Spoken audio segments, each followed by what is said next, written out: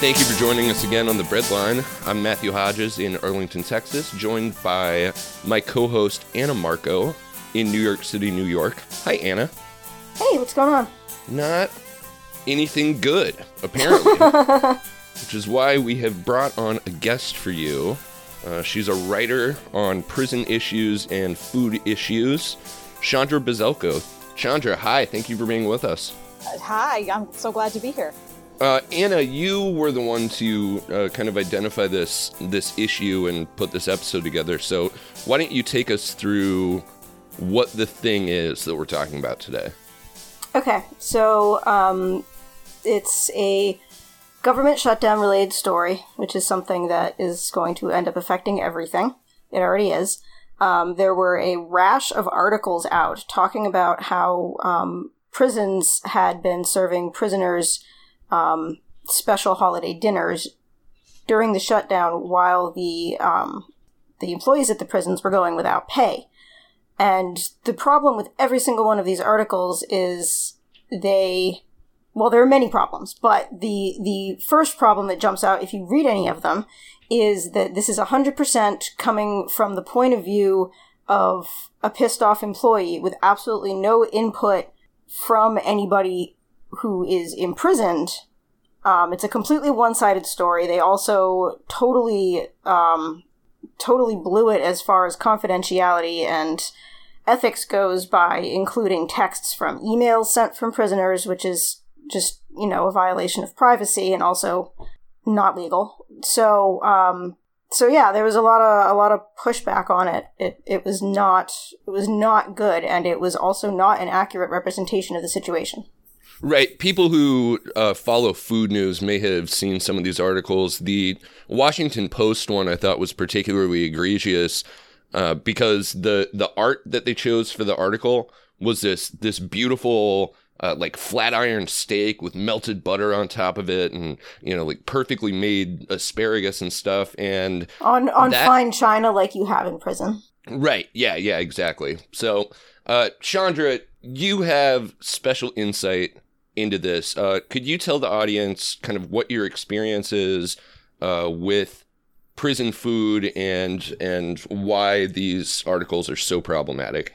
I'd be happy to explain. Well, to nutshell it, I could say that I both ate and prepared and unpacked food shipments that came into York Correctional Institution, which is the only state women's prison in Connecticut where I served more than 6 years. I came home in 2014, but a good portion of my time inside, I was a kitchen worker in various types of kitchens within the prison. But if anyone knows prison food, it's me. If there's a prison food job out there, I had it while I was incarcerated. So when I saw this article, I was really offended because, first of all, I knew for a fact there was no steak. They've actually backed off that statement, and the Corrections Officers Union has actually corrected it and said, no, it was, in fact, roast beef. And by roast beef, they mean really substandard sandwich meat. So it's not even like it was some type of prime rib or something like that. And I think people just called it steak. I think that we forgot when we were having these discussions about a prison population that most of a prison population is impoverished. And a lot of times when they have new foods, they don't really know exactly what it is. And it's not to say that they didn't know it was meat, but maybe they thought it was steak when it was just some other type of meat. There's a very good chance that in the prison where this story was allegedly reported from, that someone thought it was steak or something like steak, not having had steak before in his life. So that's like, there's a classism and an elitism in this coverage too that I feel like no one's really kind of called out. We've called out the inaccuracies and the other problems, but I mean, the emails that were supposedly the source of this story, the emails that inmates were sending out saying that they had been feasting on steak, they were probably either a joke or they were misinformed because they're not used to eating food really at all. Like a lot of these people grew up on 3 meals of cereal, if at anything at all, every day. Yeah, and one of these articles, I don't remember exactly what the quote was, but it was a quote from an email that was written in basically African-American vernacular English. It was like, oh yeah, like this we was live in large out really here or bad. something like that, I've been eaten like a boss. Yeah, that's right. That's the headline. Like, that's, why would you do that? I mean, I know why you would do that, but some nice baked in racism to go with it too. Right. And there's also, I think that sometimes I noticed this in the coverage of Paul Manafort's trial, is that when people who are inside are kind of joking about the like abject, disgusting, nature of their surroundings, they might say, I'm being treated well because they get to sit in a chair, or they, the thing was, I'm, eating like a boss. That meant he actually got a meal that day. Like, I really feel like they're losing the fact that there might have been some sarcasm in there too, that would only highlight how bad conditions in prison are. I noticed that with the Paul Manafort thing, because they said, he was bragging that he was being treated well. I'm sure he was joking. And the likelihood also that this person was joking, I'm not fully convinced that this wasn't a joke too.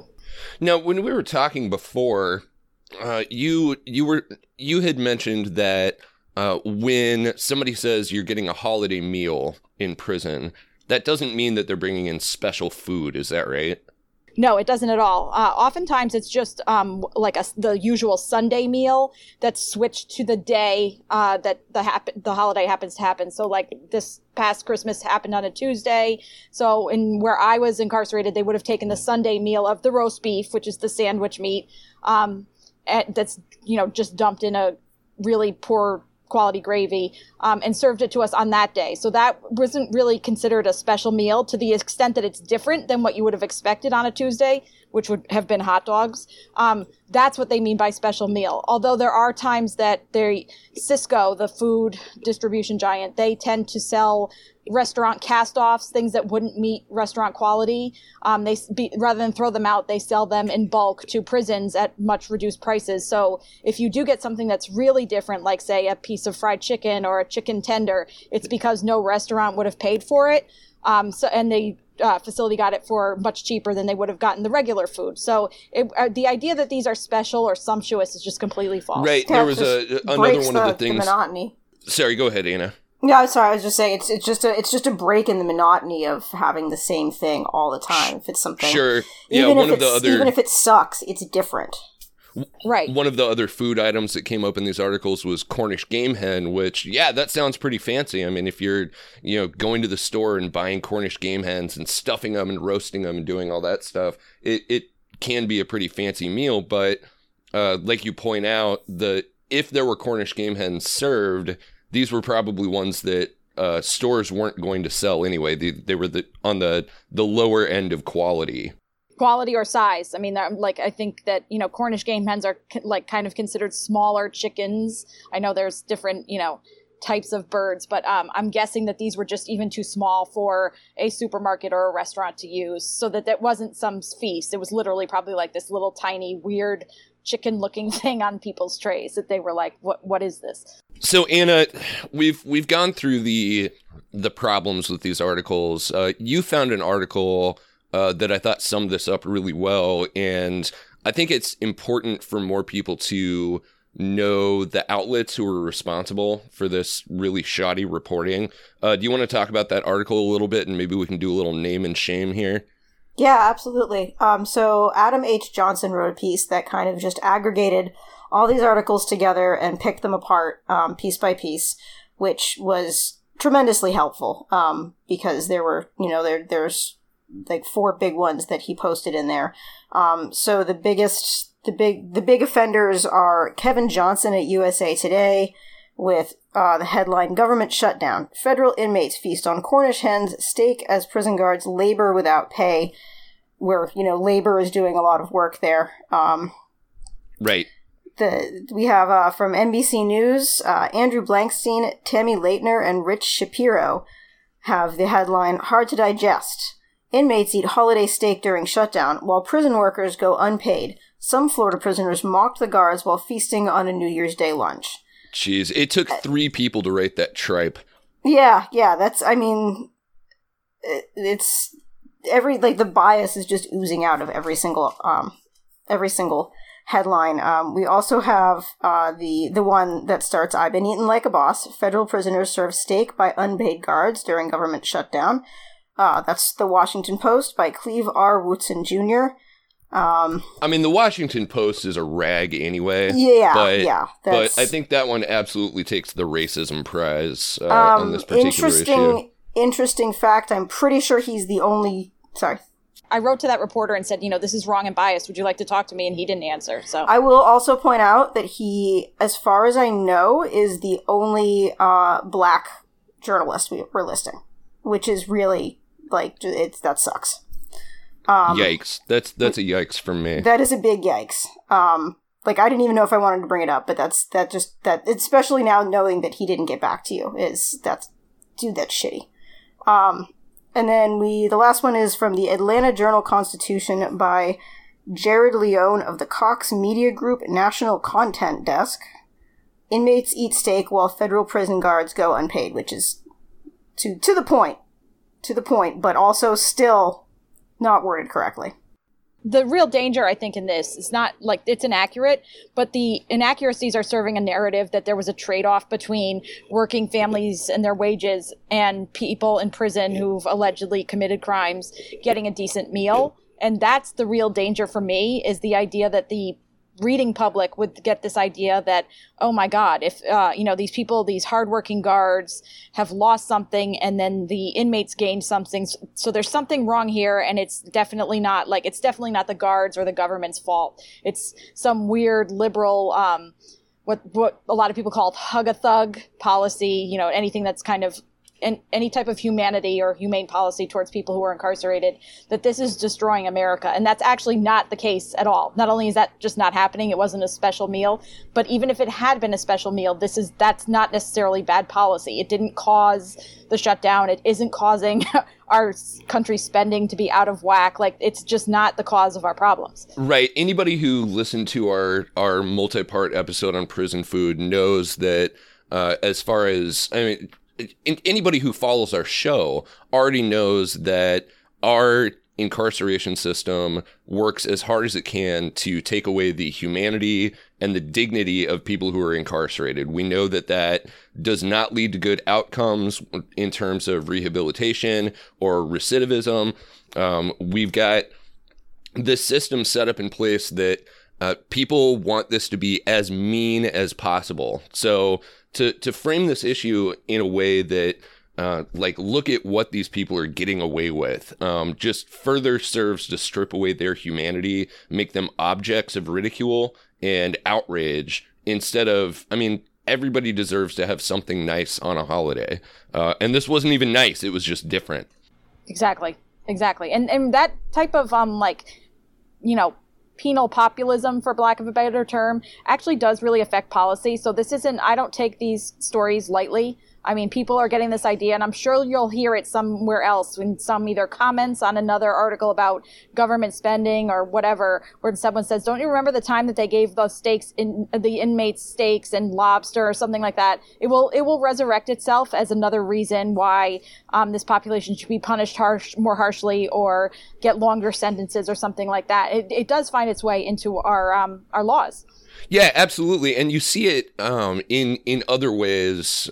Also, I'm reminded of the Ronald Reagan speech where he was talking about people on food stamps and talking about this big strapping lad going in and buying lobster with his food stamps, and they always use this as an excuse to further reduce food benefits, to reduce welfare or any kind of social spending, and especially when it comes to the prison population, who are already so incredibly marginalized, just to take away the last semblance of any kind of real healthy existence that they have. Yeah, it's just shitty. Everything's going downhill. They're always going to point the finger and pull the rug out from under people and make sure that they have the approval to do it. What I find incredibly frustrating about this is, okay, the Washington Times is just a terrible news outlet, but other places like the Washington Post ran this story. I think there was a New York Times one. These are ostensibly liberal media outlets who, in order to make a point about the government shutdown and all of the bad things that Trump is doing, they end up pitting prison guards against prisoners. We can only help one of these at a time. And when it comes to libs, obviously you're going to throw the marginalized under the bus in order to make the point. It's this really disgusting... It's incitement. Yeah, it's incitement, and it's also just it's this completely artificial dichotomy that they've set up. It's that idea of, you know, like in 2018, the Democrats are going to look themselves in the mirror and go, we're just going to have to get more racist. You know, it's chasing exactly the same kind of sentiments that the GOP has, that conservatives have for marginalized people, in order to, you know, be able to punch at what they think their real target is without thinking about what the collateral damage is. I mean, like, austerity is a neoliberal policy, and it's usually just wrapped in a nicer package. Yeah, but also, I mean, I've learned something since we last talked, which is that just a few days before this story broke and before the holidays, and I think actually maybe before, it was around the time that the government shutdown started, a big report came out from the government assessing its own ability to discipline and kind of manage the federal prison guards. And it was saying that there's no consequences for abuse of inmates or other misbehavior by guards. And I don't know if you've noticed, even after the food story, there have been a ton of media outlets reporting on these poor prison guards who work so hard. Now they have to, because I guess a lot of times they are not allowed to go home, they have to stick around because they're considered essential employees. So even if they're scheduled to have a shift off, if they're needed and someone else calls out, they get kept. So like there's a tremendous outpouring of sympathy in general in the past couple of weeks for this prison guard corps that we have working in the federal prisons during the shutdown.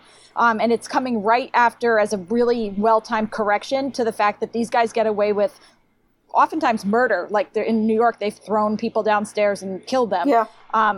With the way that they've treated inmates. So I just like the food was just kind of like a cover, like, oh, this is what this is really about. But it's almost like a very well choreographed push to cover up for the bad deeds that these guys are doing any other day of the year. Like, you know, during a normal day where there's no shutdown, they're really behaving really badly. Yeah, sure. And I think that comes up in the Adam H. Johnson article too, that not a single one of these articles mentioned that a lot of the quotes, a lot of the information that these articles were based on were coming from the same group of prison guards, prison laborers, who had they'd either been, were they censured or did they settle a massive lawsuit about in-prison abuses? So you've got these liberal media outlets basically running PR and running interference for people who they can't be trusted. You can't trust these people. Like they just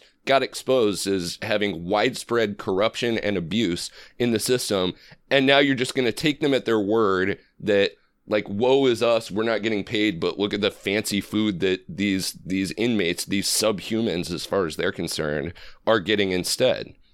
Yeah, that's one consequence that I am wondering is intentional or not. I'm sure it is to a point with the shutdown, with prisons and with a lot of other things, is it's just an excuse to privatize more and more, which leads to less oversight and more abuse in every single situation. So it's going to be horrible and interesting to see what ends up happening to the prison industrial complex when the government can't pay it.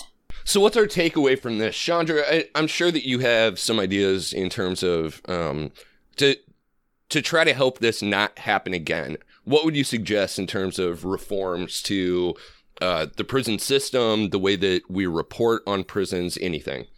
Well, I think that there's a larger problem that just kind of like, you know, happened to appear here again, but it happens repeatedly, is that a lot of times, well, for one, we don't have too many journalists who are formerly incarcerated. So, and I think there's a kind of almost a push against that. One, because there's discrimination against people with criminal records just in general. But second, sure, I think that newspapers think that we can't be objective if we were to write about criminal justice or courtrooms or inside of prisons, when I think it's actually the opposite that's true. Because of our expertise and our experience, we'd be able to see much more clearly what's really happening and who to believe and who not to believe or what to follow up on than these other reporters. I mean, I think I've said this before. I write about the fact that I worked in the kitchen all the time.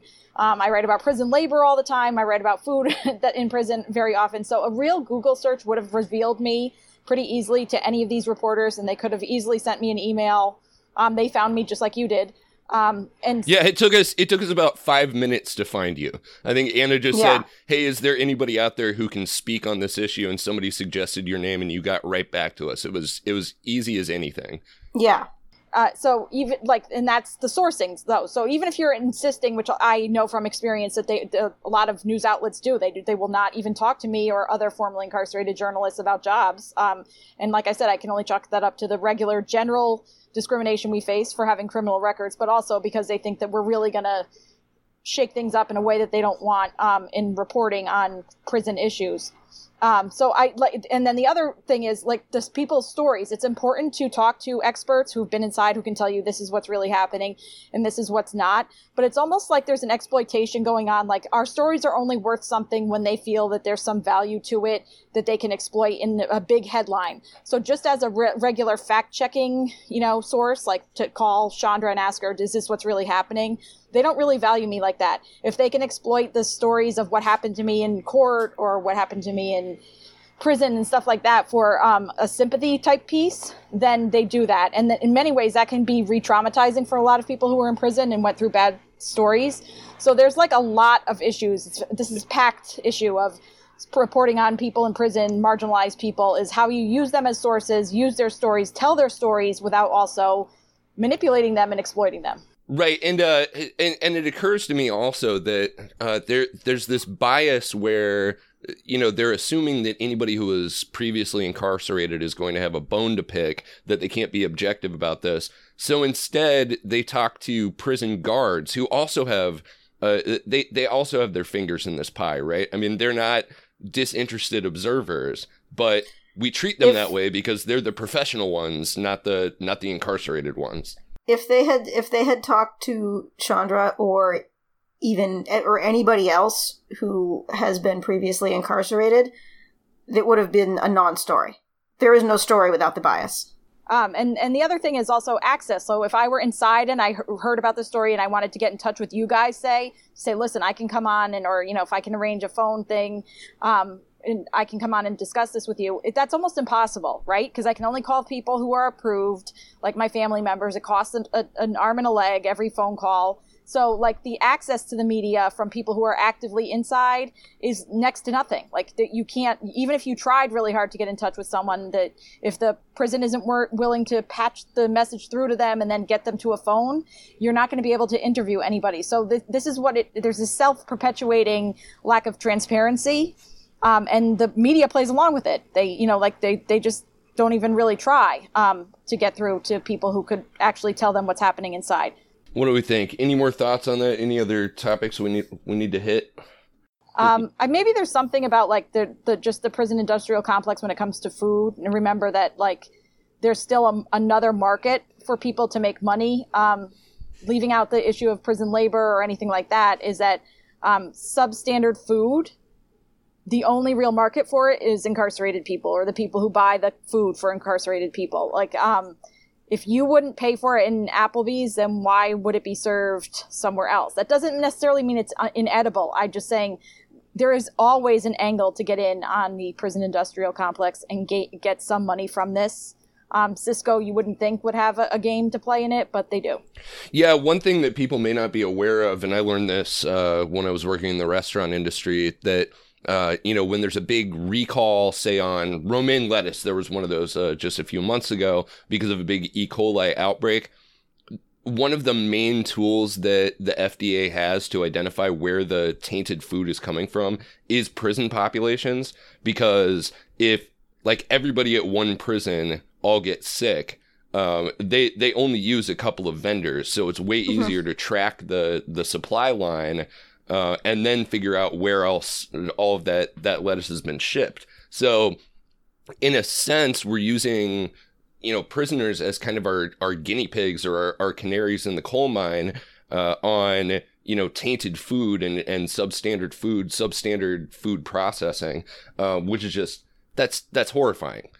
Yeah, it's going to get much worse. It's going to keep happening. One of the consequences of the shutdown that people are starting to pick up on is the fact that nobody is being paid to inspect foods. Therefore, nobody is inspecting foods. Therefore, it is not going to be safe to eat a lot of things without cooking them.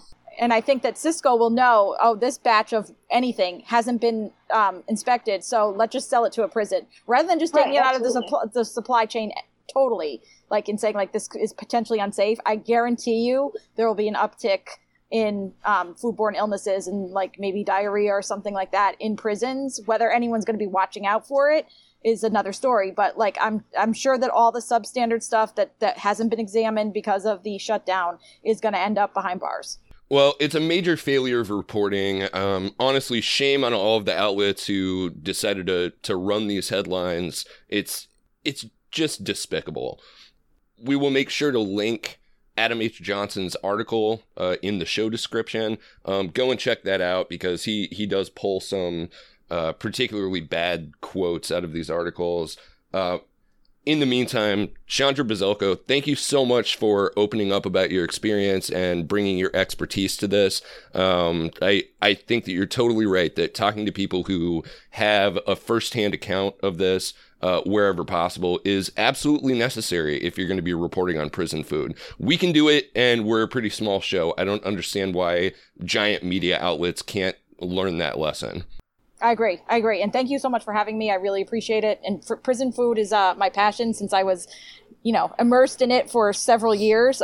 So whenever especially if there's something false that I can come out and correct, the chance to do that is really invaluable to me. So thank you. Yeah, well, you're part of the family now. You're one of the Breadline comrades. So we will definitely be talking to you in the future.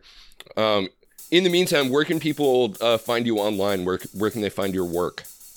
You can find my blog, Prison Diaries, at prison-diaries.com. There's links there to see my other freelance writing that's in various newspapers and magazines throughout the country. You can also go to creators, creators.com. That's my syndicated column, and I just actually wrote about this last Friday.